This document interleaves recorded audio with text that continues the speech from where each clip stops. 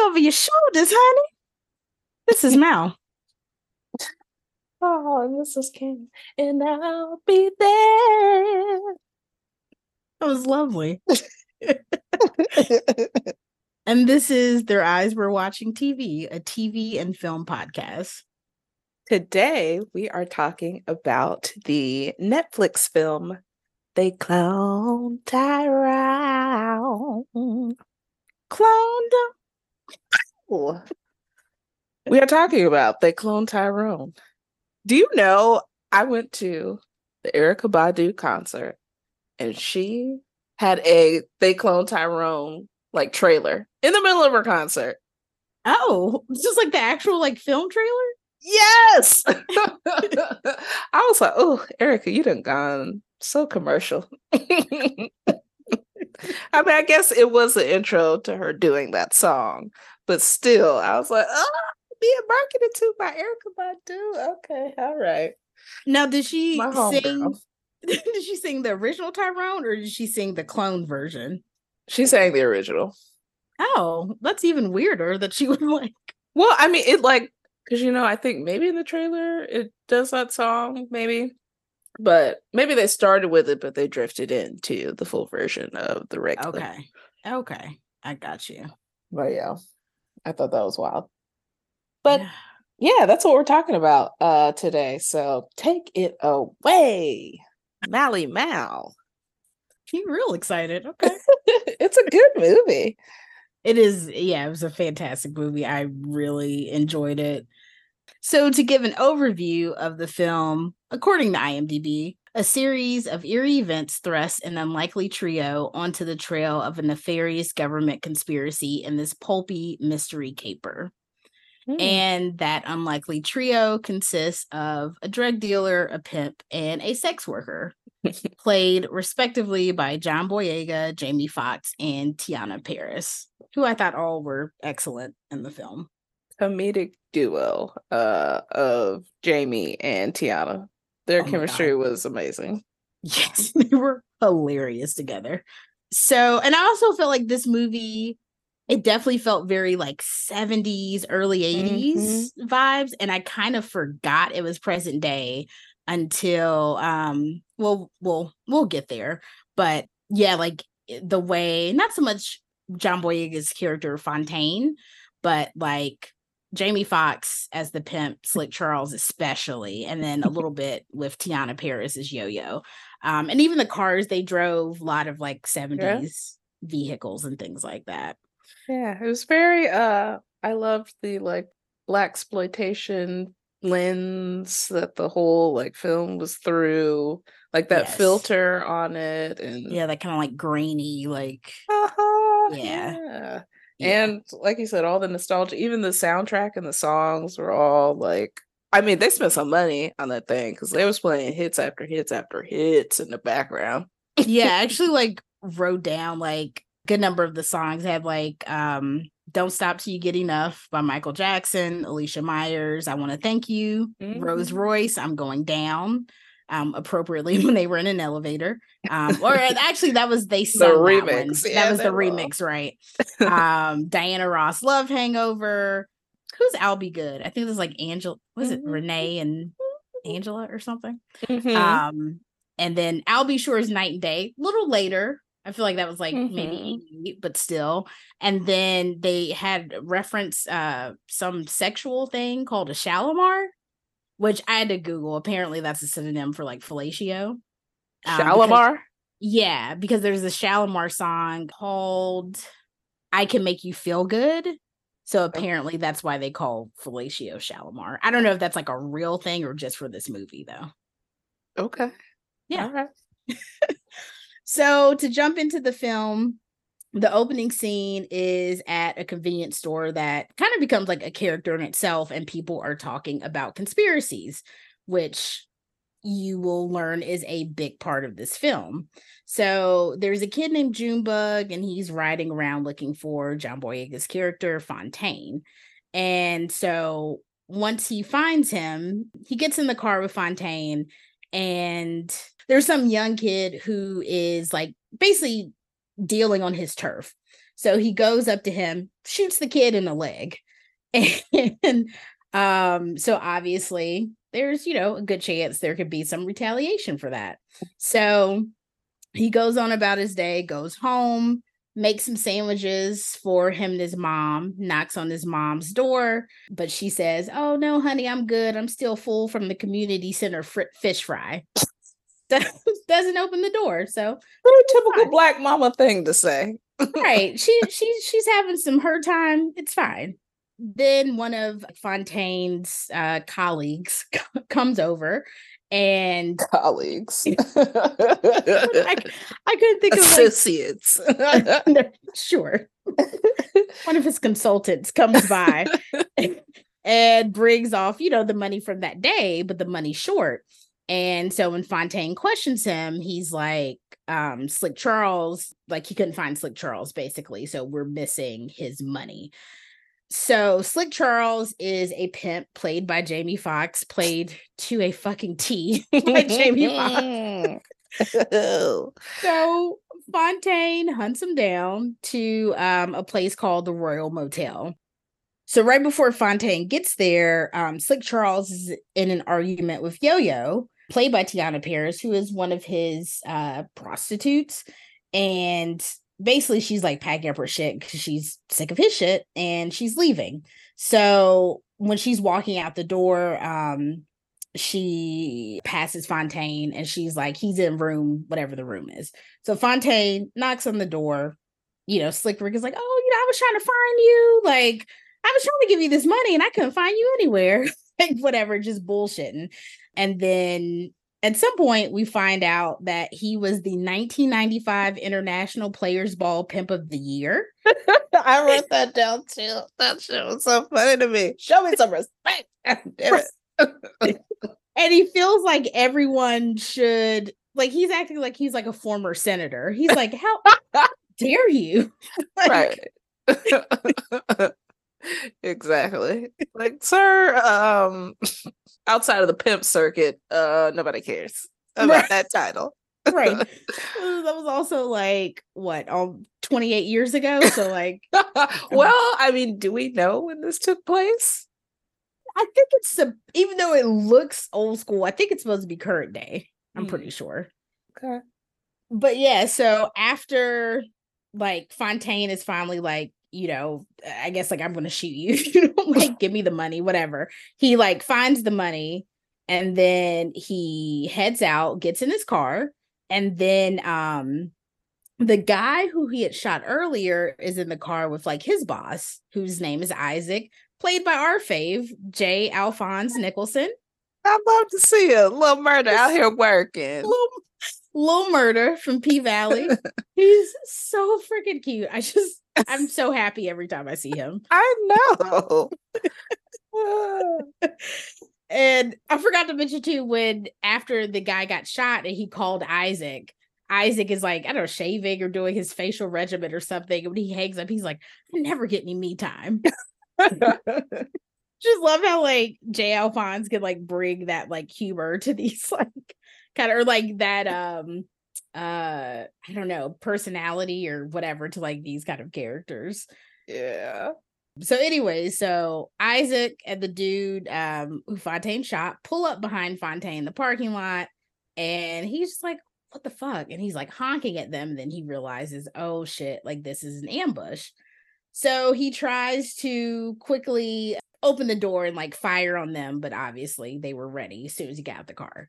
So he gets shot multiple times.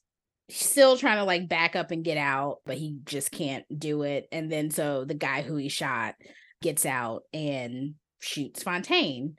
And, Slick Charles sees this. They think, like obviously like he's dead.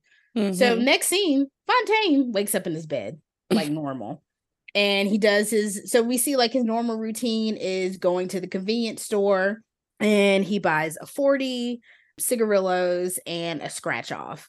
And he always pours, there's like an older guy who sits outside the convenience store named Frog, and he always pours a little bit of his 40 into his cup. This happens like every single time he goes to this convenience store. Frog be spitting that knowledge.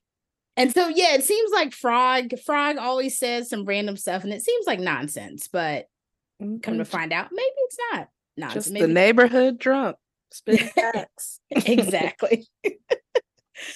So Fontaine is back home, makes food for his mom again, knocks on her door, and she says, "Not right now, I'm watching my stories." So when this happened, I was like, okay, I kind of feel like maybe she's not real. Because for it to happen like twice in a row, I was like, that's suspicious. What? You didn't think this was like a Groundhog Day where he was back alive? Because he had like deja vu at a point where he was walking down the hallway after he got up and left his room. Like, he had a moment of deja vu, and like as more of the same stuff started to happen, I thought it like built up a little bit. Actually, as soon as I turn my page, I literally have it's like Groundhog's Day for Fontaine. I guess I did.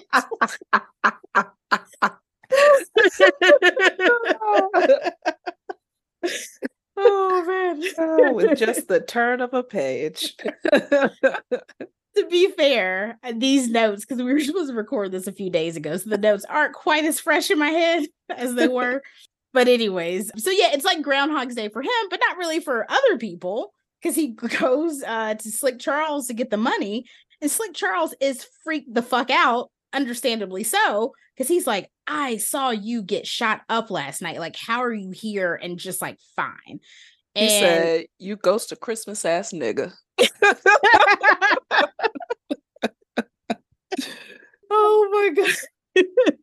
So Fontaine just thinks, he's like, what the hell? Like, what are you going on about? And so Slick Charles is trying to like tell him, and he's like, Yo-Yo left like when you got here last night. If we can like find her, she can confirm it.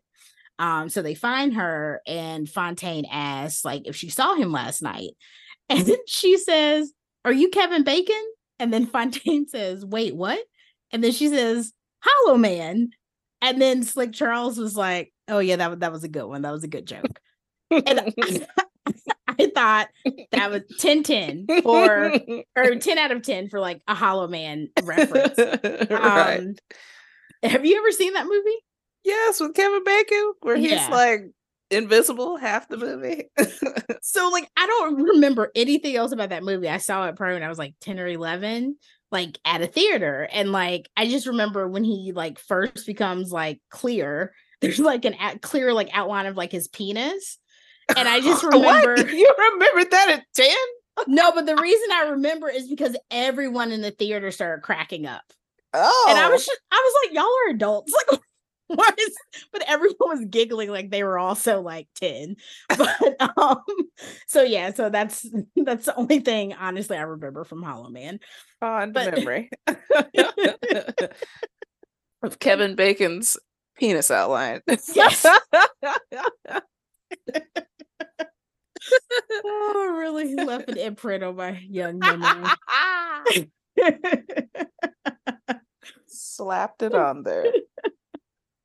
So Yo-Yo's like, yes, I heard the shots. And then once I thought the coast was clear, I went back and, looked around to see what was going on. And she said she saw an SUV leaving the scene, and she recognized it from a street where she does house calls sometimes.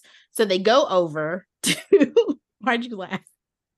Because he was like, I did not sanction that. I knew you were going to say that. But it was like, Slick Charles, not the point right now. So anyways, they go like to the house where the SUV is to try to find who this person is who shot Fontaine. So they go in and they find like what looks like an office break room in the house.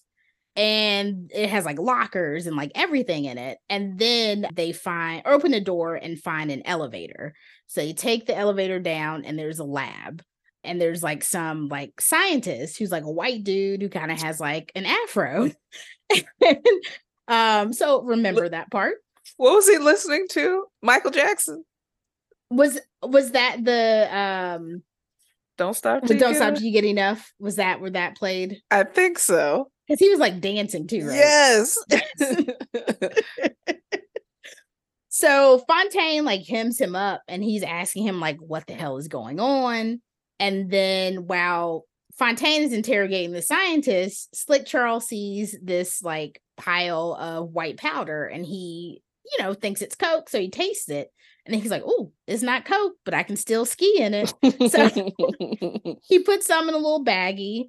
Then like, whatever, go back to like Fontaine and like the scientist is saying we're everywhere. And Fontaine is like, who the fuck is we? And so like Slick Charles, like Fontaine like is looking around. So Slick Charles now has a scientist at gunpoint. And then Yo-Yo drops like a beaker or something. And the glass shattering startles Fontaine because he's all hyped up on whatever this like not Coke white powder is. Mm-hmm. And he accidentally shoots the scientist. So then they're like, oh, fuck, like, what do we do? Whatever. But then like, so they're like about to leave, and then Fontaine finds a clone of himself on the table with bullet holes in it. So now he knows that like Slick Charles and Yo-Yo were telling the truth about him getting shot, but he doesn't understand, obviously, how there's a clone of himself. Right. I was gonna say, did we miss the car scene between Yo-Yo and Slick? Wait, tell me what part of the car scene? I think this might have been before they went to the house, where they were in the car, like discussing what she had seen. Or no, maybe this comes later, but they're in the car fussing. And this is when he's saying, I think she talks about his Goodwill suit. And he said, I will jump out these Gucci boxes and this Goodwill suit and slap the shit out your ass. And you know I do it. And you know I will. I can't remember if that's that night or if that's the next day, but I died. I died. That shit was so funny to me. And yet, no, I can do it. I mean, like, every time he would say stuff like that, it just like it kept reminding me of like on Martin when they had like the players ball. You remember that? Yes. Like a Huggy Bear on it. And Dolomite. So good. So they leave and like they're like, okay, some weird shit is going on. We need, a place where we can kind of like hide out. So they go to Yo-Yo's grandma's house and they hide in her childhood bedroom. And for me, this is what kind of like snapped me back into like, oh shit, this is like present day. Cause like she had like a poster of like Diana Ross on the wall, but then like right beside it was B2K. And I was like, oh, okay, like we're in present day. Right. Okay.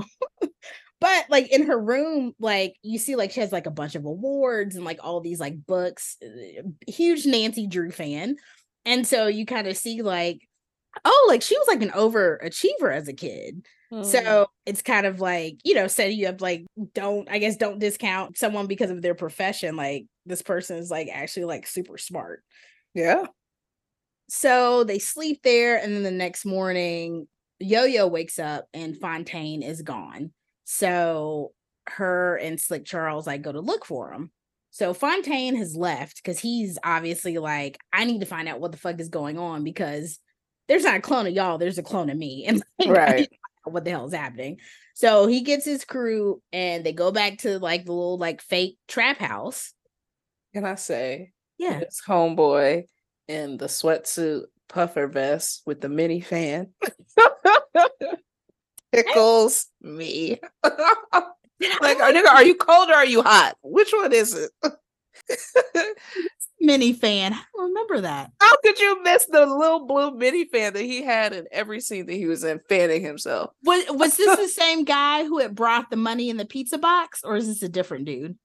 He's kind of like the main guy. Yes. Okay. Pizza box money dude. And I like watched this movie twice, and like I might have just like didn't pay close attention to it. How could you miss the minifan? It was his prop. Like this is like tall ass dude with a minifan. And what seemed to be like wintertime because everybody had coats on. Yeah, like Fontaine always had like a hoodie and like it did seem like it was at least a good like October, November of this movie. He must run hot. I mean, relatable because I do too, so I can't judge him. So Fontaine and his crew go back to the fake trap house and bust down the door, and everything is gone. It looks like a normal home. There's no elevator. Like they somehow cleared out that shit. Like I guess once they realized it was compromised. Fontaine like goes back and he tells Yo-Yo and Slick Charles what happened, and they're trying to figure out what we should do. Slick Charles sees a goddamn fried chicken commercial and he's like, I'm hungry, so we can keep talking, but let's do it around a table with food. So they go to this restaurant that has like these commercials that I don't know, kind of remind you maybe some of like the Popeyes commercials or McDonald's. Oh, yes, when McDonald's tries to pander to a quote unquote urban crowd. Mm-hmm. Like that. Remember that chicken nugget commercial where that dude was singing R&B? Yes. Yes, I do. Like that kind of shit. They go to goddamn fried chicken, and Yo-Yo, she's like talking strategy, and she's like a big Nancy Drew fan. And so she's like trying to explain how like Nancy would solve the case, saying, there's all this wow shit, but the answer actually is always going to be like something like really vanilla that you like would completely overlook. So her and Slick Charles are starting to like joke about how crazy like all the shit that's happening is. And Fontaine starts laughing at them. And Slick Charles is like, all these years I've known you, I've never seen you laugh once. And then Slick Charles starts like looking around at everybody else in the restaurant, and like everybody's just like cracking up. And he realizes that the powder from the night before that was making him laugh and jittery is like in the chicken. So he's like, it's in the chicken, it's in the chicken. And he knocks all their food on the floor. And then like everybody looks at them for a second, then they go right back to laughing. So haven't you been at brunch before, or like maybe you come to brunch late and you're like sober and like you just look around and just everybody's at like a 10 and like laughing. It's like everybody is fucked up in here. That's how it was in that little chicken scene. That's a really good analogy. Yeah, like maybe like some people say I've never been sober at brunch, but yeah, maybe like maybe when you first get there and like are first seated, and then like people who have been there for like an hour, they're definitely like on 10. Yes, loud. Oh my God. Like that, we went to a place for like my last birthday, and it was like the room we were in, like the acoustics were terrible. So it was just felt like everybody in the room was like yelling. Right. Sound was just bouncing everywhere. Yeah. So Yo-Yo is like, okay, like we got to figure out like what's going on, because clearly there's something happening with this restaurant. So she goes up to the counter to flirt with the manager, and it is another white guy with an afro. I know. I was like, what is this? What is this? Like this is like Bob Ross slander. Right. What is this? Her what's his is this name? Tyrone? Is this who Greg they cloned? Brady. Right. So YOLO. So Yo-Yo flirts her way into the back office, and she's like being all like, oh, like, if you bring me some food, or they have like some new spicy chicken, and she's like, if you bring me some of that spicy chicken, I'll give you a Shalimar. And he's like, of course, like, oh yeah, like absolutely. So when he goes to get food, she's looking around. There's like maps of like their neighborhood, which is called the Glen. I didn't mention that earlier.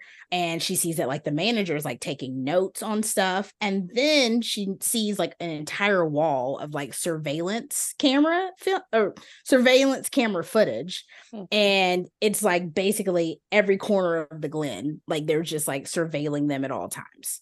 So he comes back with the food, and she's like, I think like he sits down, she's like maybe sitting on his lap and like playing with his afro or something. But she's like mainly trying to like, because they're sitting right in front of where all the surveillance footage is. So she's like looking at that and whatever. So eventually she's like, oh, like I'm like, I gotta go to the bathroom, I'll be right back. And then she sneaks out, meets back up with Fontaine and Slick Charles.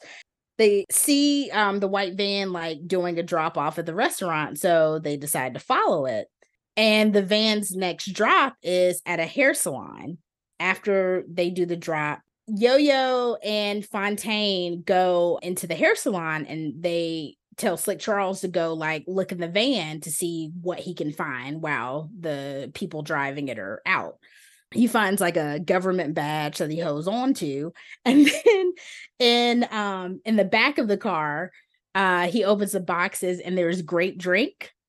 Which cracked me up because do you remember, I don't remember if it's Dave Chappelle's For What It's Worth or either Killing Them Softly, and he has a joke about grape drink. I don't remember it exactly. No. What's the joke? Tell me. He's basically like, black kids didn't get to have like grape juice, like we didn't get to have those nutrients. We had grape drink, which was, and it had 3 ingredients. It was sugar, water, purple, and that's it. And so then he's like, if you ever watch one of them like Sunny D commercials where the kids like run to the refrigerator and they are like, okay, we got soda, we got some grape drink, and then we got Sunny D. And the kids are like, Sunny D. And he's like, if you look at the black kid, he's like, I want that grape drink. So I think maybe that was like a little nod to him.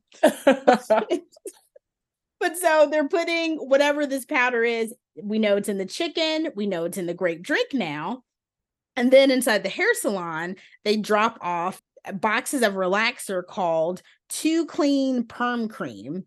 And we see like there's like a teacher who's getting her hair done and she's complaining about like the lack of funding and whatever, how frustrated she is. But then like once the perm kind of starts, hitting her scalp, she just kind of like calms down and looks really relaxed. So it's like, okay, so whatever this is, it is a way to control black people and make them more docile. Yeah. And they put it in everything we love. Perms, chicken, and grape drink. Yes, literally that creamy crack. You've never had a relaxer, right? I haven't. Wow. So you've avoided mind control. That is very impressive. Yeah, hella woke. Never been asleep. Oh man. So Isaac sees Fontaine. He's like at a neighboring barbershop. He sees Fontaine walk in and he's like, I thought I killed that motherfucker. So him and his like crew goes into the barbershop and like basically like threatens him. And Yo-Yo is just like, okay, like y'all can like measure dicks later. Like we gotta go. So they go back out to the car, and I didn't mention, but like on the way to the barbershop or on the way to the beauty salon, Yo-Yo like opened the visor in Fontaine's car and sees a picture of his little brother, Ronnie. And she's like, oh, is this your son? And he's like, no, it's my brother. And then we find out that his little brother, Ronnie, was killed by a cop for allegedly stealing candy. So we find out that is like kind of what's the word? No, I was gonna say sore spot, but like more than that. That's like kind of his toughest like life experience, losing his little brother. Yeah. It's like, what do you call it? Turning point. Like his whole Thank you. Change. Yes, thank you. That's the term.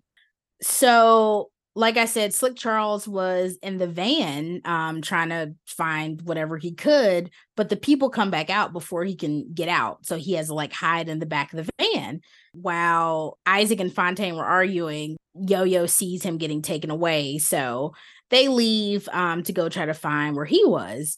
And Yo-Yo says that the perm box, or on the perm box, it said straighter is greater.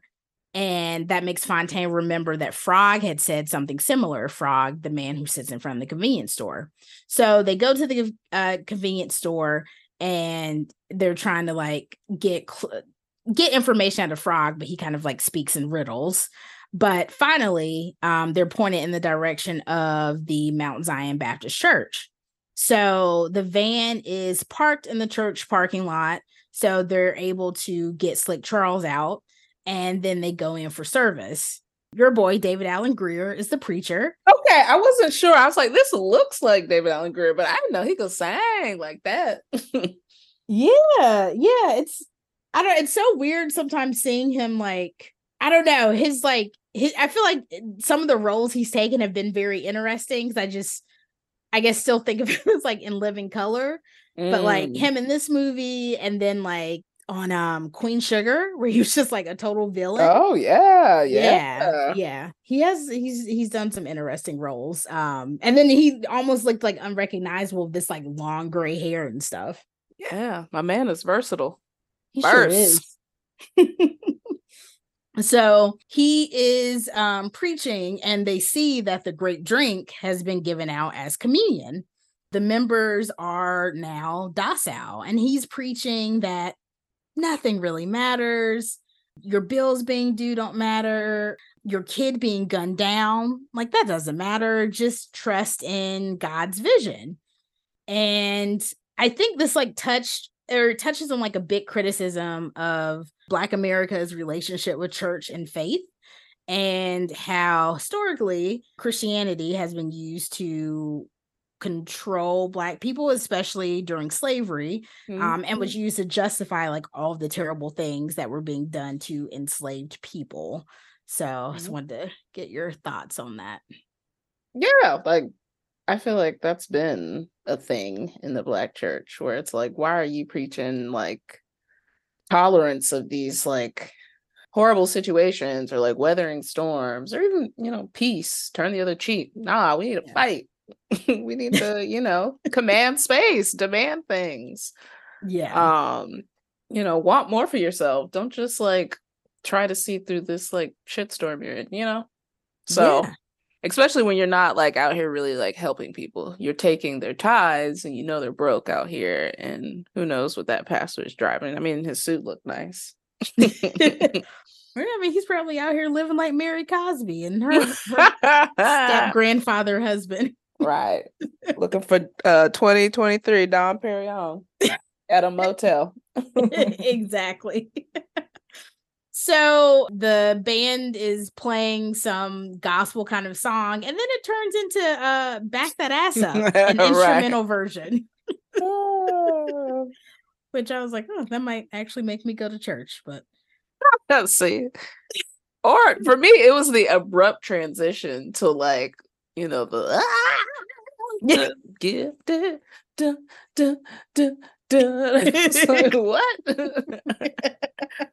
Oh, how quickly we shift.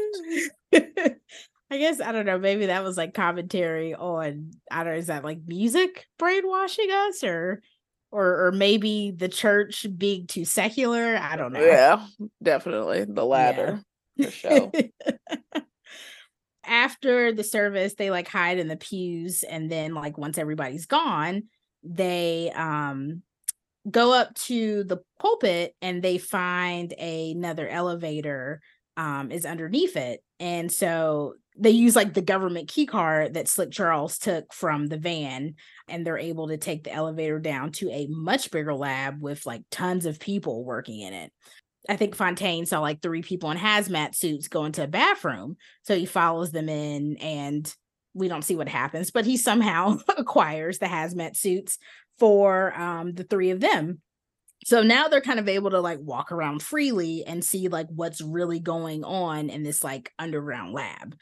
So they see like people down here, obviously like all white people working down here, and they're like listening in to like phone conversations of people in the Glen, and they have like Black people in like these clear, it's not like a cage, what's it called, it's like a, not a clear cage, it's like a plexiglass cage or something. I was gonna say like a holding cell or observation. That makes, so yes, they're like in these like observation rooms kind of, and we see like they're playing different music. Some like there's like one room with these 2 guys, some music makes them want to fight, and then they play on another song and it's like, oh, give me a hug, and all these like mental kind of experiments that they are performing on these Black people. And we don't really know, I guess, if these are like actual people or if they're clones or whatever, but I would assume these are probably like actual people from the Glen. Yeah. So they get to a room that is full of clones of people from the Glen, and they're in these like cryogenic chambers. And it's only like certain people though, and they're just repeated over and over again. And so Slick Charles finds a clone of himself, and that's the first time he realizes that he also is not real, just like Fontaine. So, like, all these memories and everything he had winning the 1995 International Players Ball, none of that was real. Oh no! So he's pretty devastated. I don't know about you, but at this point, I'm like, wait, is Yo-Yo a clone? Yeah, I was wondering. Like, I thought maybe she was gonna find a clone of herself too. I know. I was like, is her grandma? Oh yeah, yeah.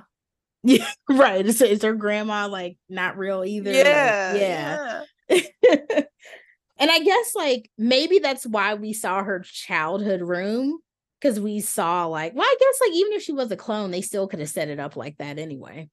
But I was gonna say maybe like we saw like all of her, like she has like a past history that like we haven't seen anything from like Fontaine or Slick Charles's like actual history, just them talking about it, I guess.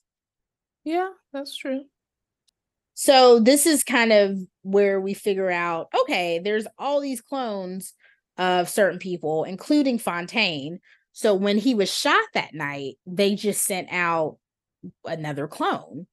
So they're like, all right, we got to like get out of here. So they end up exiting into a strip club dressing room, which I don't, it's like they come out of like these like lockers in like this dressing room, and kind of like, why would they put a elevator in there? It seems like it would be hard to like get in and out of there like inconspicuously.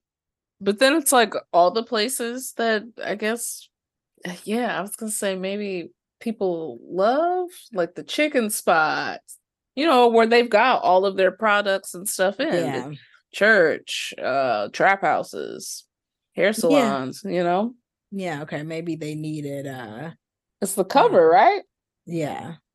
I'm just like, who's coming in and out of that one? Because at least at the church, like there's gonna be a lot of time where like no one's in there, but whatever. Well, I guess the DJ dude, right? Yeah, but I mean, I feel like he could just come in and out the front door too. Like, I don't know. But I don't know. I don't know. I don't know. I'm getting in the weeds here.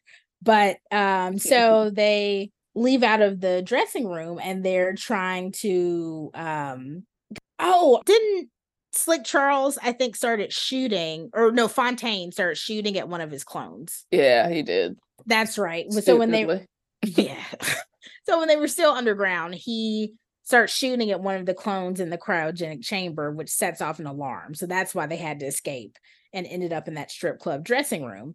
So they're trying to just, sneak out without being caught. But the DJ is like a white dude who I was surprised did not have an afro.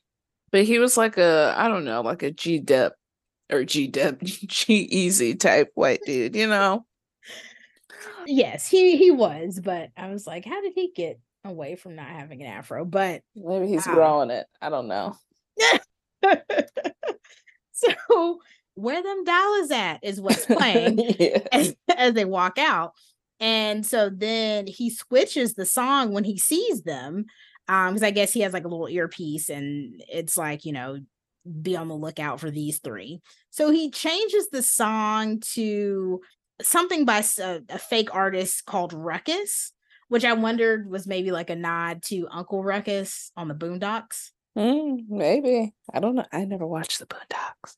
I didn't watch it like regularly, but I've seen like a good number of episodes. You know who Uncle Ruckus? He's like basically like the Uncle Tom like character. The old dude? Yes. Yeah. Okay. Not grandpa, but the other, or pops, whatever, but the other dude. No, I don't know who that is. Okay. So the song he puts on, like, it makes everyone lethargic. And so Yo-Yo realizes, and she's like telling them like, cover your ears. And the DJ like actually calls it mind control music. And he tells the entire club to chase them out. So they like run up to the people in the parking lot. Fontaine pulls out a gun, steals their car so they can drive off. But then they get chased down by the club goers who were under mind control. So I can't remember. I think maybe somebody like shot out their wheel or something like that. And so basically, like, they break down. So people are all surrounding the car, beating on it. And then abruptly it stops. Then they like get out the car, and this like black, I can't remember if it was a black town car SUV, but it pulls up and another Fontaine comes out, but he has a thick goatee and a conch. And apparently his name is Chester, and he's driving the car. And then Kiefer Sutherland gets out the back seat, and he is apparently like second in command, because they're like, oh, you're the guy causing all this. And he's like, no, like, everybody has a boss. So basically it's kind of a crazy scene, because he says the term or the phrase Olivia Black, which we find out is how the clones like can be controlled. So when he says Olivia Black, it makes Fontaine freeze, and he makes like Fontaine like point the gun at Yo-Yo, and then eventually like point the gun at himself. And that's also how we know Yo-Yo isn't a clone, because she wasn't frozen when he like said the command and like had everybody else freeze. When he flexed his power and like had Fontaine and Slick like frozen. She wasn't. Yes, that's right. That's right. I think at that point I wasn't thinking she was a clone, since we didn't see any of her in cryogenic chamber. But yeah, that I didn't think about that though. That makes sense. It's like good proof. Plus he like gave the whole like game away. Like he tells like the whole scheme. Yeah. Monologues. I don't know why people always do these monologues in movies. Like, they always come back to bite them in the ass. So the next morning, Yo-Yo goes to Fontaine's house. Oh, sorry. Basically, Kiefer Sutherland's character, who I think is just called like the actor when you look on IMDb, like he doesn't have an actual name. He's just like, you need to like let this go. You can go on about your life, but don't cause trouble. So the next morning when Yo-Yo goes to Fontaine's house to try to strategize, he's over it. And he's like, I just want to go back. Like, this is too much. I just want to go back to like my regular life. So he goes back to his normal routine and goes to the convenience store. And for the first time, we see that the convenience store clerk is another white dude with an afro. They're everywhere. So he goes back home, and he's like, I guess kind of started to like getting his feelings about like everything that's happening. And we see a goddamn fried chicken commercial, and you hear somebody say, you ain't had the hot box spicy chicken, which, did that sound like something to you? Or did it remind you of anything? Say it again. You ain't had the hot box spicy chicken? Was this when that chicken sandwich craze with Popeyes, that honey chicken or whatever? Not honey chicken. Whatever. Regular chicken. I thought it was, I don't think I ever had it. I thought it was like spicy and sweet, and like that was the whole thing about it. You mean the regular Popeye's chicken sandwich, right? No, you remember where they came out with like a special chicken sandwich, and niggas were lining up and they were selling them for like more. Popeyes was running out. It was just a regular. They had a spicy version and a regular version, but there was like no honey or anything on it. That's it. Y'all was lining up for regular chicken sandwiches? I thought these were like specialty. Yeah, I had to wait till they like brought it back around. I was like, I'm not like waiting in line or whatever. Absolutely like, this not. Is too much. For a chicken sandwich from Popeyes? Yeah. No. Right. No. It ain't that serious. But what it reminded me of was, what's in the new chicken wraps? Please tell me. Crispy chicken, fresh lettuce, 3 cheeses, ranch dressing, wrapped up in a tasty flour tortilla. I've never heard this one. Nah, girl. Are you the Mary J. Blige Burger King commercial? People gave her so much crap for that. When was this? This was like maybe like 2015. No. I'll just send it to you later because it's like this guy comes to the counter and he has like the Burger King guy working there, like, what's in the new chicken wraps? And then the guy like says it back. But before he can finish it, Mary J. Blige out of nowhere is like, what's in the new chicken wraps? She says it so like he is pissed and he does not know. And then the guy like behind the counter is like, Mary. And then she like sings that song and just no, I have not seen this. I cannot. This is like it's a fucking classic. I will send it to you as soon as we finish recording. No, wow, yeah. But for those, I'm sure the rest of you know what I'm talking about. It definitely gave that kind of vibe. So, anyways, Fontaine is getting pissed. He like after seeing that commercial and I guess thinking about, how they're poisoning the chicken and all this other stuff, throws like the remote at the TV. And then he's just like, I need somebody to talk to. So he goes to his mom's door and he's like, Mom, like, can we like please talk? And he's getting like the same canned answers from before, like, not right now. I'm watching my stories. And he's like, Mom, like, please, I need to see you. Just open the door. So he kicks in the door and sees that it's literally an empty room with a recorder or like a tape recorder just spitting out these phrases.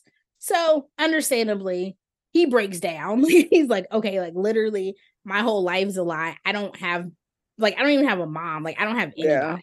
Yeah. That was sad. That was so sad. Yeah, that was fucking heartbreaking. So he goes outside and he's like sitting on his porch crying. And then a little kid from the beginning of the movie, Junebug, rolls up and he's like, you crying? Like, kind of like giving him a hard time. But he came like at the perfect time because him like kind of saying these jokes and like he gave him like a little like Capri Sun or whatever. And like, so Fontaine kind of starts like laughing and smiling. And I think it really helped because I'm sure Junebug probably reminded him a lot of Ronnie, his little brother. Yeah. So Yo-Yo's like, all right, I'm on my own. Like Fontaine wants to pretend like nothing happened. Slick Charles is having a breakdown. So she types up this report to like send to, I don't know, or I think she's trying to send to like news stations to like blow it up. So she goes to the mailbox in like a trench coat and like a big like Carmen Sandiego hat and like dark black sunglasses. And so she's trying to be like incognito, like the least incognito outfit ever. And there is another sex worker named Biddy, who is very funny throughout the movie. And she's across the street and she's like, Yo-Yo, girl, Yo-Yo, is it you? And it was like, shut up. And so as soon as she like drops it off in the mailbox and starts walking away, a black SUV comes and snatches her up. And she ends up in one of those holding cells down underground. Yeah, they start looking for her and they find her homegirl that called her out from across the street, and she tells them about the car taking them away. Thank you. That's right. So Slick Charles comes up with a plan to basically like create their own army because they're like, we need like a bunch of people so we can go in and infiltrate like this underground lab and get Yo-Yo back. He comes up with a way because as we mentioned, like they are being surveilled 24/7. So he comes up with a plan for Isaac to fake shoot Fontaine. So they think that Fontaine is dead. So basically, Slick Charles is like, we're going to have to like do this by, being inconspicuous and making it look like we're doing, everything they expect us to do. So Biddy like is basically pretending to service them in cars and is like passing along like the information. And so Isaac is like, all I have to do is like shoot him in the shoulder and then like I get like 10 G's, whatever. So it's great. They set it up and it's really cute too. You see like Isaac like practicing and he's like, did that sound believable? Or what I loved was the two chicks, who were the go-between. Like he would say, okay, give me 10 stacks. And then she'd go, he wants 30 stacks. Right. Like the price Brilliant. just kept going up and up. And I was like, yes, girls, get your money. Right. Shit, y'all doing a lot of work too. You deserve to be paid. Right. So while they're like getting this together, we see that while Yo-Yo is in like this holding cell, they like tie her down and they're putting perm like in her hair. And so she's fighting back, and then like she acts docile, and we see like the two like whoever scientists, whatever they are, like doing this to her. They're like standing there taking notes, like, okay, like it's having this effect on her, which yeah, just the history of Black people being tested on this country, like oof, yeah. Yeah, we could be there all day. But anyways, she pretends that it's affecting her, but it's actually a wig. So luckily they did not realize that. I guess she had a real good wig cap and right. part in there. They had no idea. So Slick Charles gets the cavalry together and they go to the convenience store. I love that scene of them like ride down the street, like the whole cavalry and like drop tops. Oh, yeah. So dope. And then like Slick Charles and Isaac are sitting like in the back of like these convertibles, and like Isaac's car pulls up beside Slick Charles and they like fist bump. That was dope. I love that. Yeah. And so, yeah, then they go to the convenience store and they got all these guns, and the white guy with the fro, he's like scared when he turns around, and Slick Charles is like, can you point us in the direction of that freaky elevator? And so, yeah, they go down, get shit popping. Like the people down there were not prepared for this at all. Scrambling. Right. Oh, and so I'm so sorry. I totally forgot to mention that obviously, like, since Isaac fake killed Fontaine, he gets taken away and a new Fontaine is sent up to the surface. So Slick Charles has to get that new Fontaine and tie him up. But also, I kind of wondered like why he needed to do that. Because I'm like, I don't really know. I don't think the new Fontaine would have really gotten in the way, because like he didn't know anything about this plan. Yeah, that's true. I don't know. So yeah, but anyway, so the new Fontaine is tied up in Slick Charles's motel room, and like our Fontaine, who's in on this, he's like in a body bag down in the lab, but obviously he's faking and he's still alive. So he like gets out of the body bag and he runs into Chester, who looks like Fontaine but has like the conch and the goatee. So they start fighting each other, and Chester's winning and knocks Fontaine out and drags him to the head guy's office. So it turns out the person in charge of everything is just an older Fontaine. Yeah. So basically him cloning himself is kind of what started all of this. He tells Fontaine that Ronnie was real, and he wanted all of the clones to have that memory of having a little brother. But the memory he kept from them was that he had to be the one to identify like the body or something, right? And I remember he said they didn't even, because Ronnie was murdered by cops, they said they didn't even like wipe all of the blood like off of him, so he had to clean the dried blood off of Ronnie himself. Yeah. So he was like, I left y'all the happy memories of Ronnie, but I kept that pain from y'all. And he said the anger he felt from that experience was what made him make this deal with the devil.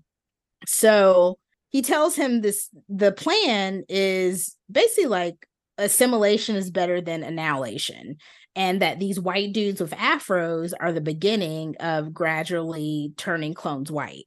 So he's like, we've taken, samples of people from the Glen, from Chinatown, from the barrios. So basically he's trying to turn like all these people of color gradually into white people. Yeah. And what I don't think he said this outright, but I assume this deal he made with the government or whoever was about white people not wanting to lose being the majority population in the US. Yeah, like I wrote that because Kiefer earlier was talking about how like they need these labs, they need these experiment centers to figure out how to maintain peace in America. Mm-hmm. And it's like, why do you feel like you don't have peace unless you're controlling other people? Right. And why don't you try controlling yourselves a little bit instead of other people? Yeah. But yeah, it's crazy his stance on all this. Yeah. Yeah. It's definitely not all skin folk is your kinfolk. Not at all. So basically, like after the older Fontaine like tells Fontaine all this stuff and the plan and everything, he's about to tell Chester to shoot, but Fontaine says Olympia Black. And older Fontaine is like, I'm not a clone, that doesn't work on me. And he's like, yeah, but it works on him. And then he tells Chester to kill older Fontaine. So he shoots him. And so he's gone. Fontaine like leaves out. And while all this is happening, Slick Charles and Yo-Yo are freeing the clones from the cryogenic chambers. And Kiefer Sutherland comes in and starts shooting at them, like trying to get them to stop, basically. And so Slick Charles runs out of bullets, and he like kind of like runs off to the side somewhere. So Kiefer's focused on Yo-Yo. Now, I don't know how Slick Charles did this so fast, but he got a clone of himself and put all of his clothes on the clone. So Slick Charles sends this decoy out and Kiefer shoots him. And so basically he's telling like Yo-Yo she needs to give up. So she like holds her hands up and he tells her to drop the gun. So she throws the gun past him and he's like cute, whatever. And then she looks down at Slick Charles on the ground and she notices that he doesn't have any of his jewelry on. And so that's how she realizes this is a clone and not like the actual Slick Charles. So Kiefer's about to shoot her and he says something about Slick Charles being tacky. And she's like, wait. But you got to like respect his style, the jackets, the fur, the rings, the jewelry, the whatever. Slick Charles has like picked up Yo-Yo's gun and he shoots Kiefer from like the back of the head, basically. So did you catch that she noticed that he wasn't wearing the jewelry? I don't know that I catch the jewelry part, but I knew that she knew that wasn't him, but yeah. I didn't pick up on that part. I didn't catch it the first time. And then the second time, like what she was saying, I was like, oh, he's not wearing like any of the jewelry. So that's how she knows. Yeah. So basically, like, since they freed all those like clones from the cryogenic chambers, all these like naked people are coming up to the surface. So obviously there's a bunch of like news crews who are like showing up like, this is so unusual. Like all these people are just showing up confused and naked and whatever. So they have like interviews of like some of the people from like the cavalry, like Isaac and some of like other folks who went down. And so basically like the lid has been blown off of this like whole situation. Right. But did you love how they were like, I felt like it was a nod to like that period on the internet of all those like news clips of Black people just being hilarious, like retelling what happened. Like that leprechaun one. The leprechaun one, your boy, hide your kids, hide your wife. Lord Jesus is a fire. Right. Sweet Brown. Like, I felt like it was a tribute to that. Oh, yeah. I didn't think about that, but I could definitely see that now. So, Slick Charles, Yo-Yo, and Fontaine all reconvene. And Yo-Yo is like, she's been ready to like move to Memphis and start a new life. And Slick Charles is like, maybe I'm ready to like hang it up too. And Yo-Yo's like, they might need like people of our like specific set of skills in Memphis. And Fontaine is like, well, I'm only a few days old, so it might be time for me to see the world. And Memphis seems like a good place to start. So it's like, oh, like they're all gonna like go together to Memphis. So I thought that was like a nice ending. But I was like, ooh, sequel. Does that leave the door open for a sequel? Well, and maybe even too, with like we get the title card, they clone Tyrone, and then we see Fontaine waking up again, but this time with cornrows. And so it's like, wait, why? So at first I thought like, oh, I guess he like is doing a new hairstyle in Memphis or something. And so when he wakes up, the radio says like, oh, this is Ruckus with his song Shiesty. And so this Fontaine walks outside and you see like all these palm trees. So it's like, oh, okay, he's like in like LA or somewhere like that. And then he's wearing a lot of blue. So I guess he's supposed to be crippin'. Yeah. But we see him go to the convenience store, exact same routine as the Fontaine. I don't know where the Glen was supposed to be. I assume I don't know. Atlanta or somewhere, probably somewhere.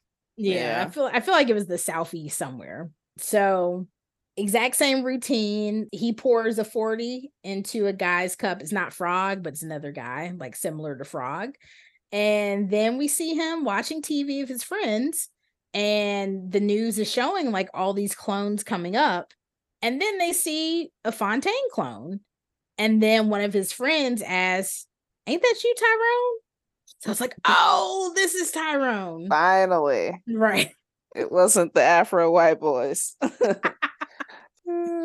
I thought that was kind of cool how they like we didn't really know till the end, because I was just like, who the hell's Tyrone? Yeah. I think we had to rewind that back because somehow I think I missed it when I watched it with my boo.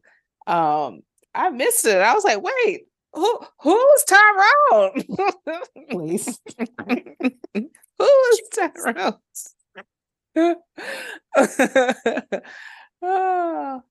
So yeah, that was a nice little twist. But yeah, and then it ends with the film version of Erykah Badu's Who Cloned Tyrone, the remix. Yeah. So good. Yeah, I enjoy that a whole lot. Yeah, I mean, I love sci-fi. So black sci-fi. I was like, yes, give me more. Cast chemistry was tippity top tier. Like, it was great. Playing on the conspiratorial nature of Black people in general and playing off the right stereotypes. Like, they just did a great job with that.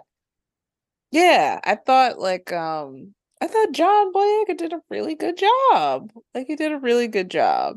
Oh yeah, that's like love of my life. I love him so much. Yes, I'm aware. But I felt so bad for his character. Because it's like, has to be such a sad realization to just know, like, you have no control over your existence, right? Based off of, what Kiefer showed up and said, like, you play a part and we need you to play your part and we're going to keep doing this. Right. So it's like, to know your place and not be able to do anything about it is just a tough place to be in. But I also felt like it showed the fight, the resiliency, the intelligence, and the desire of Black people to be free. Yes, ma'am. Like, even though he was a clone, if he was a version of this really intelligent person who came up with this whole scheme to like change and modify Black people, then his clones are capable of so much more, Yeah. So I liked that bit of like hope and nod to just Black people always persevering, no matter how much the man tries to keep us down. Yeah, that's a great point. Like you said, with like his intelligence, and then obviously like Yo-Yo's, and even when Kiefer was reading the letter that she had tried to send off, like exposing, and he's like, oh, like good use of, I don't remember, like she used some fancy word. And then like Slick Charles like coming up with this whole plan with like the cavalry and all that, like like all like super intelligent, like regardless of their, you know, professions or whatever. Right. So it's like, you are clearly the reason why we have not risen in society, because we're trying, but you're keeping us in the hood. You're keeping us in the hood. Systematic racism is keeping us here. Yeah, and using like 3 characters who would certainly be villainized as like problems and like kind of ruining like Black communities and like making them the heroes. I mean, to be fair, Fontaine was the neighborhood menace, like he was. Yeah. Oh yeah. And so, you know, Slick in his own way too, you know. Yeah.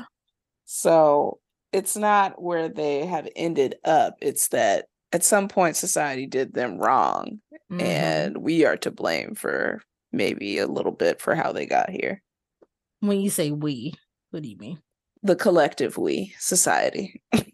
Society may have had a part. Like Fontaine specifically, the police killed your brother. Like you saw him killed, not taken care of, like the institutions that are supposed to protect you. And I think part of it, he said, was like they didn't call for help. So it took his brother like, that's right, however long to actually die. Like he suffered. Yeah, like he could have been saved. Right. Yeah. So it's like that level of cruelty, like that changes a person. That changes you. That makes you like lose a part, or it can make you lose a part of yourself and that empathy. Yeah. Yeah, no, I mean, I totally agree with like the institutions causing. It was just when you said we, I was like, I don't think it's not us. Society, not me. I was like, yeah. I mean, I was gonna say it's not Black people, but clearly from this film, it is some Black people who are, but overall, it is white supremacy and the patriarchy. But yeah. So I wanted to ask, like, obviously a big part of this film is like conspiracies, and as you said, like Black people do kind of have an affinity for conspiracies, which, as you said, all the shit we have been put through in this country, it makes sense. Like you always gotta like look over your shoulder. Yep. So the first one that, or well, let me ask you first, are there any like conspiracies that like came to mind when you were watching this film? I mean, the ones that always get me are the flat earthers. Like, oh yeah. Like you really think all these warring nations have come together on this one lie? Like, come on. Right. And like, what purpose would that serve? Right. Every space program is photoshopping images. Right. Well, you saw Mexico shared that supposed 1,000-year-old alien corpse. That shit looks so fake.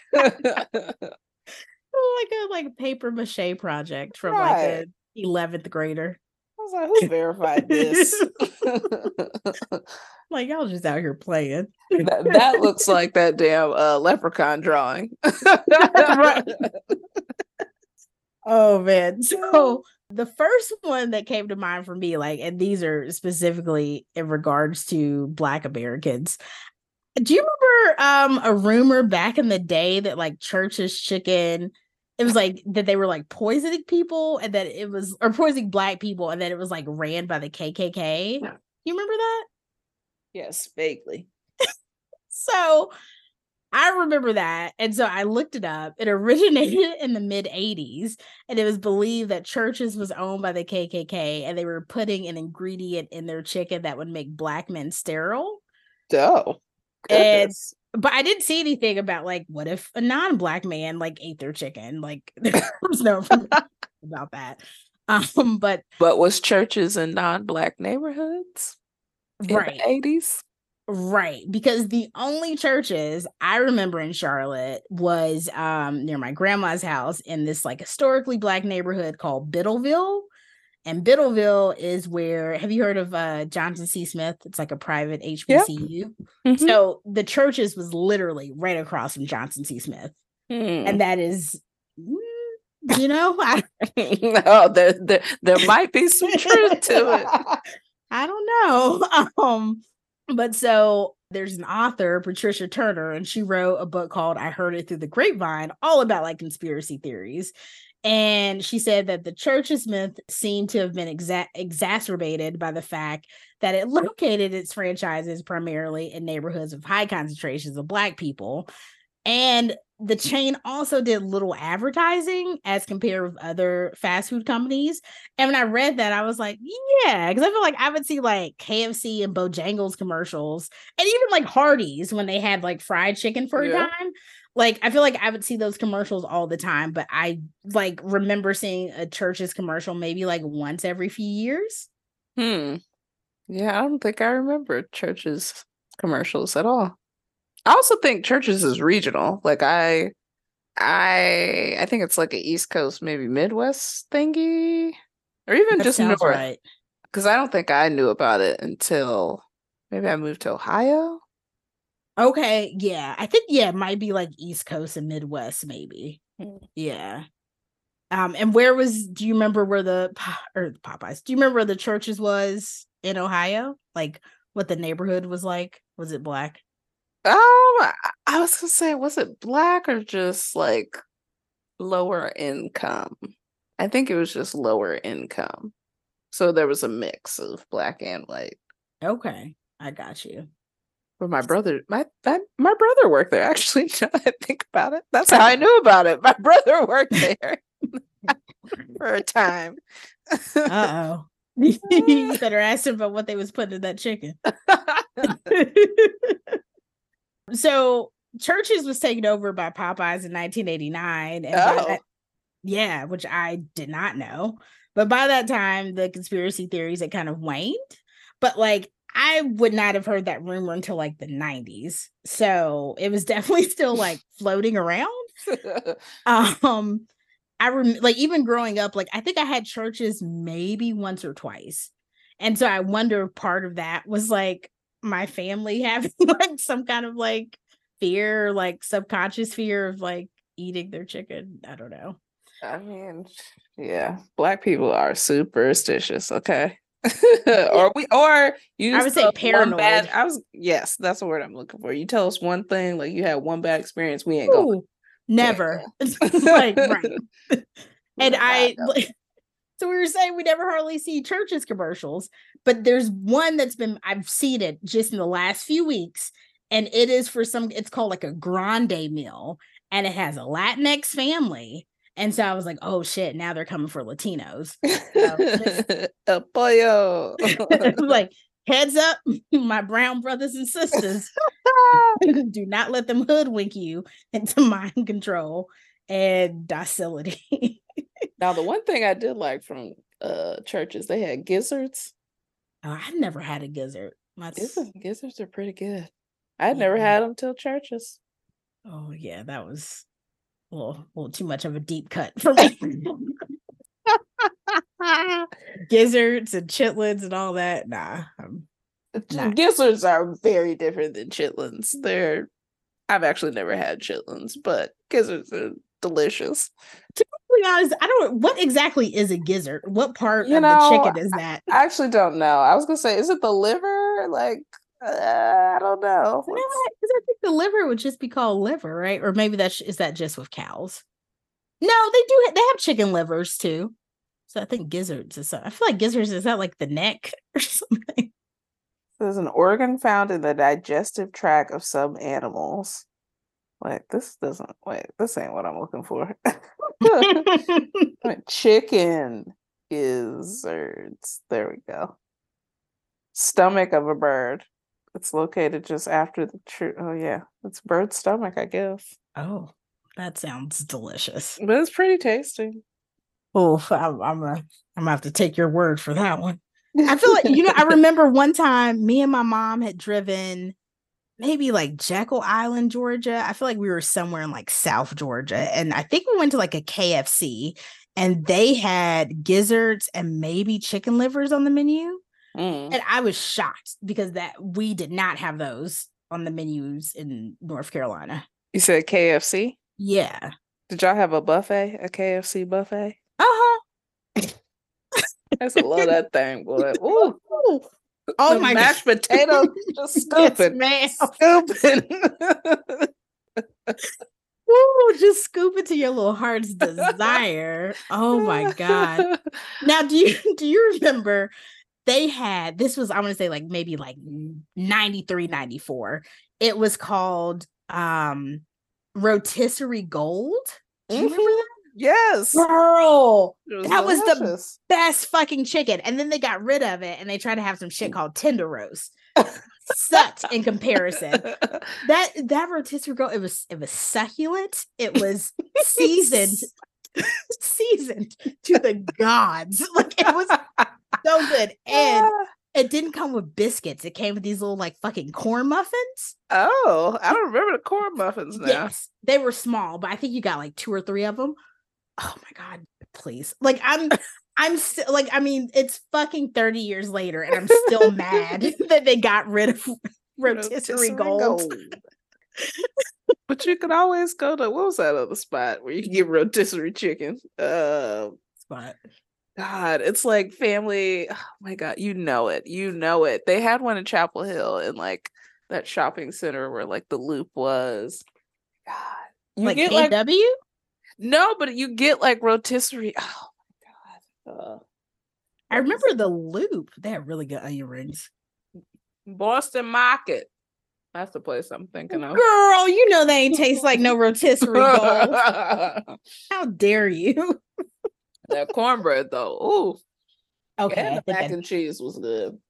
The stuffing. All the sides was fire. Yeah, for some reason we didn't do a lot of Boston Market. We were like very KFC focused.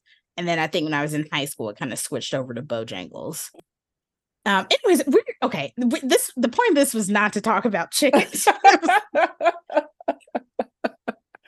I want to mention another conspiracy also from like the mid 90s. Do you remember the Crown air fresheners that like people would have in their cars? Yes. For those unfamiliar, like you could have like the little like pine tree thing that you hang around the rearview mirror. But if you wanted like a little extra razzle dazzle, you could get these like Senate crown ornaments. They were like plastic, but they were made to like look like gold crowns that like, you know, like a king or queen would wear. And people would typically put them on like their dashboard or in like that back windshield area. They were like, you know, kind of gaudy. But apparently there was a rumor that they were gang related because mostly Black and Latinx people would have them in their cars. What? I didn't hear this one. So that one I never heard growing up. The rumor I heard as a kid was that the company was maybe also owned by the KKK.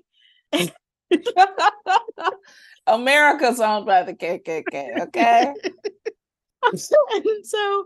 But I saw mostly like older people having them. Like I remember like some of the ladies like my grandma was friends with at the Kingdom Hall.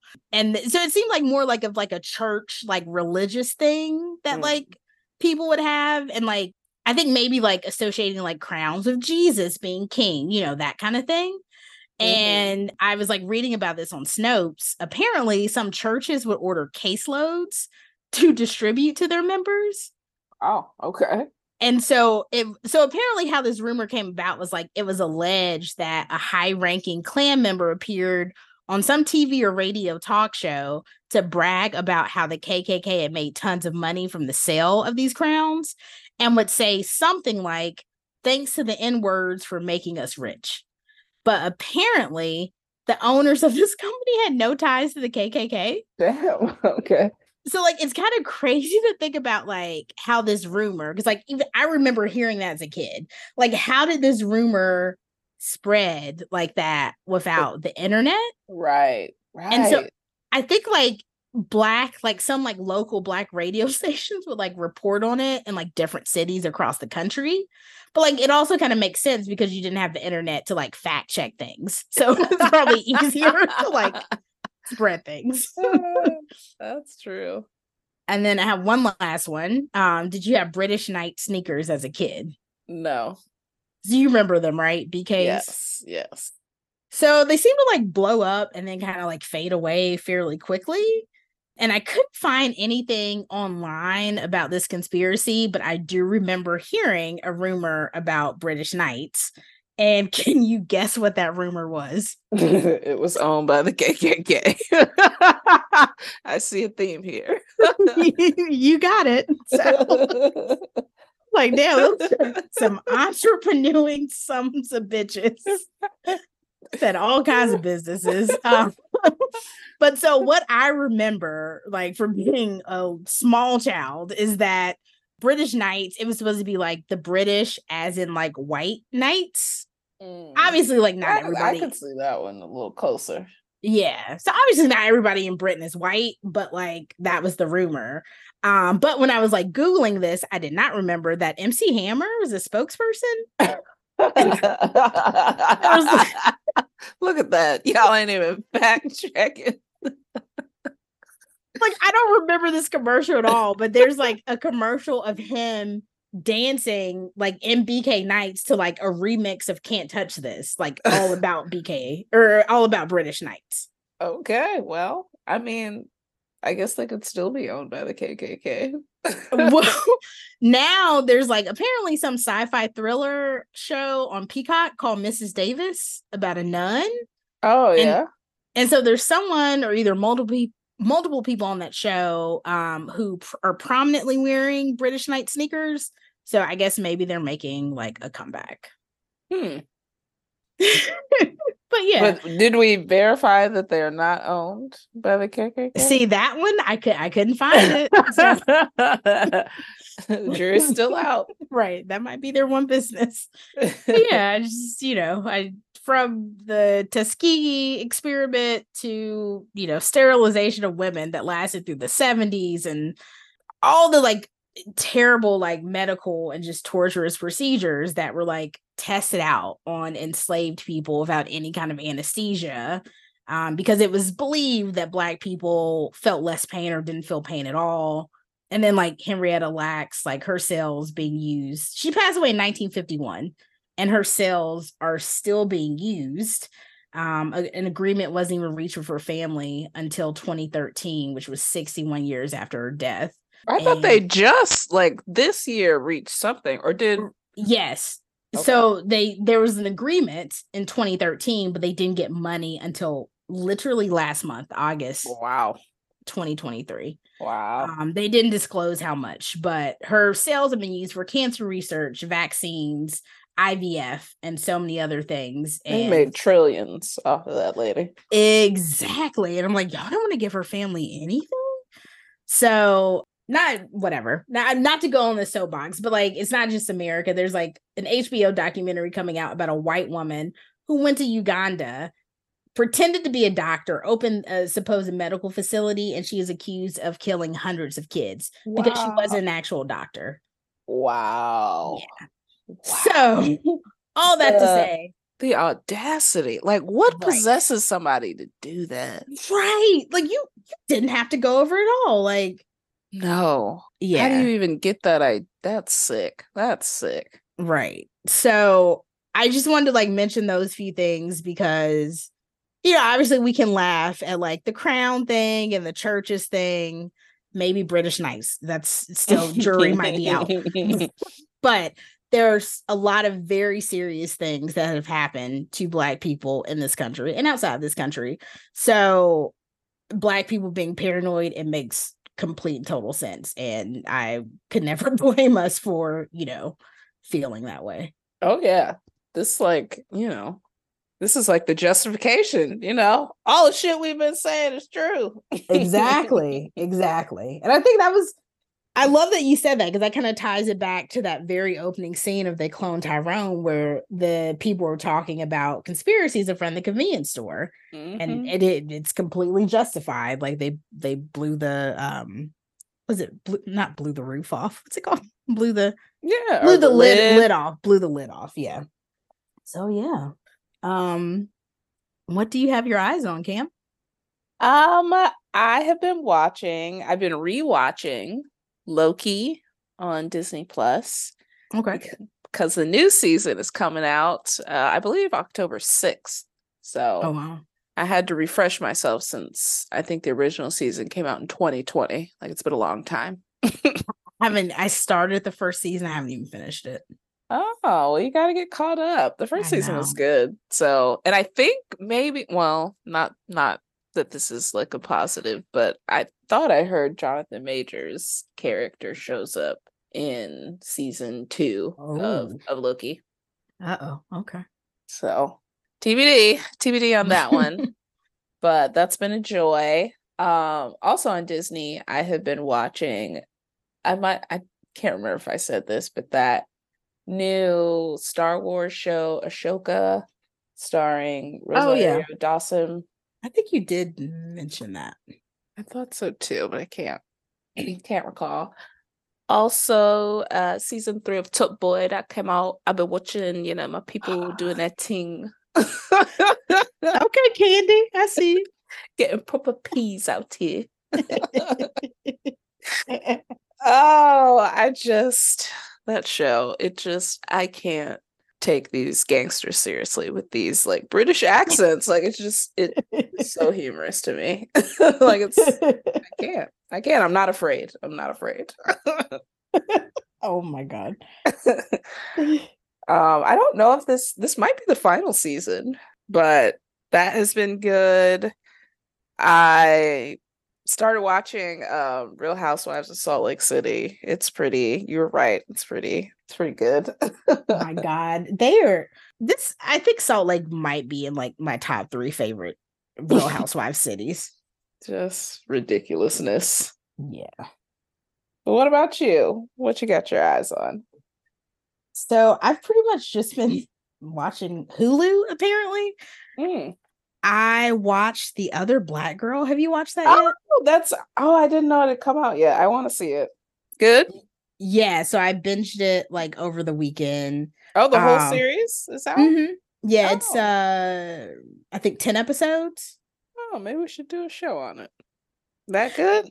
Yeah. So it's like, because at first I was kind of like, wait, what? But then I realized like it doesn't take itself too seriously. Like it's kind of like campy. Okay. So yeah, it was it's fun. Maybe we should do a show about it because I would kind of like love to hear your thoughts on it. But it's good. It's fun. It's not. I was worried it was gonna be like scary. Like there's like kind of like some I thought eerie. Uh-huh. Yeah, it's kind of like not sci-fi. It actually like it kind of touches on some of the things that they Cloned Tyrone does actually. But yeah, there's like some eerie parts, but no, it's not really scary. It's kind of like another like not all skin folk is your kinfolk kind of story. And then I watched Brooke Shields' documentary called Pretty Baby. Oh. That is very good. So it's 2 parts. The first part is all about her childhood. And I knew she did like a nude scene in the Blue Lagoon movie when she was like 15 or 16, which obviously is like too young to be doing that. But I did not realize there was like a movie. I think the movie was called Pretty Baby from when she was like 9, and she plays like a child prostitute. Oh gosh. Yeah, and it's so crazy like seeing. They were saying like because of like the feminist movement of like the like late 60s into the 70s, men felt like they weren't able, or women are fighting back on being sexualized, but they were like, oh, we can sexualize like these like little girls who like don't have as much say. It was like it was insane. Like it was so fucking disgusting. They were talking about like how they would like make up like these little girls like in heavy makeup to try to make them look like women. So it was it's so yeah, content warning for that. Like it's a little tough to watch. The second episode of it is I would say it's a lot lighter because her in like adulthood and then kind of like her coming out of that. And I totally forgot, like she wrote a book about like her postpartum depression. And she was saying like how guilty she felt, and then she got on like meds for it. And I forgot that like Tom Cruise like went on like rants against her, and he was like, you don't need medicine for that, blah, blah, blah. And like, because, I guess like in Scientology, you're not supposed to take like medicine or Is she a medicine. Scientologist? No, she's not. Oh. So it was just like he came like you're not like you've never given birth, so like how dare you? Right. So like whatever. But anyways, I totally forgot. But she was on like Oprah like talking about it, and like him coming at her. I totally forgot that was a thing. But yeah, it's a very good docuseries. And then the last thing, also on Hulu, I mentioned like months ago that I wanted to watch Pam and Tommy, but I finally watched it. Starred Lily James as Pamela Anderson, Sebastian Stan as Tommy Lee, and then it also stars Seth Rogen as the guy who like stole the safe out of their house that had the sex tape in it. And so he worked with a character played by Nick Offerman, who's like this like porn film guy, to distribute it. And it was really interesting because I knew the tape got out, but I didn't really know the ins and outs of it. And when I watched that Pamela Anderson documentary on Netflix, I remember her saying that she did not want to watch the series. And I was like, when I was first watching it, I was like, oh, like it doesn't paint her in a bad light at all. But like seeing like everything that she like went through, and basically it was like Seth Rogen's character was doing contract work in Tommy Lee's house. And Tommy Lee was just like having an attitude, kept wanting to change shit. And I don't know how much of this is true, dramatized, whatever. But in this show, he refused to pay Seth Rogen's character. And so Seth was like going into debt, buying stuff for this. So he was like, well, I got to get him back. So he breaks in, steals the safe.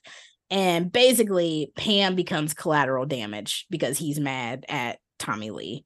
And so just like seeing her in like the deposition, trying to go sue Hustler so they won't post images from the video.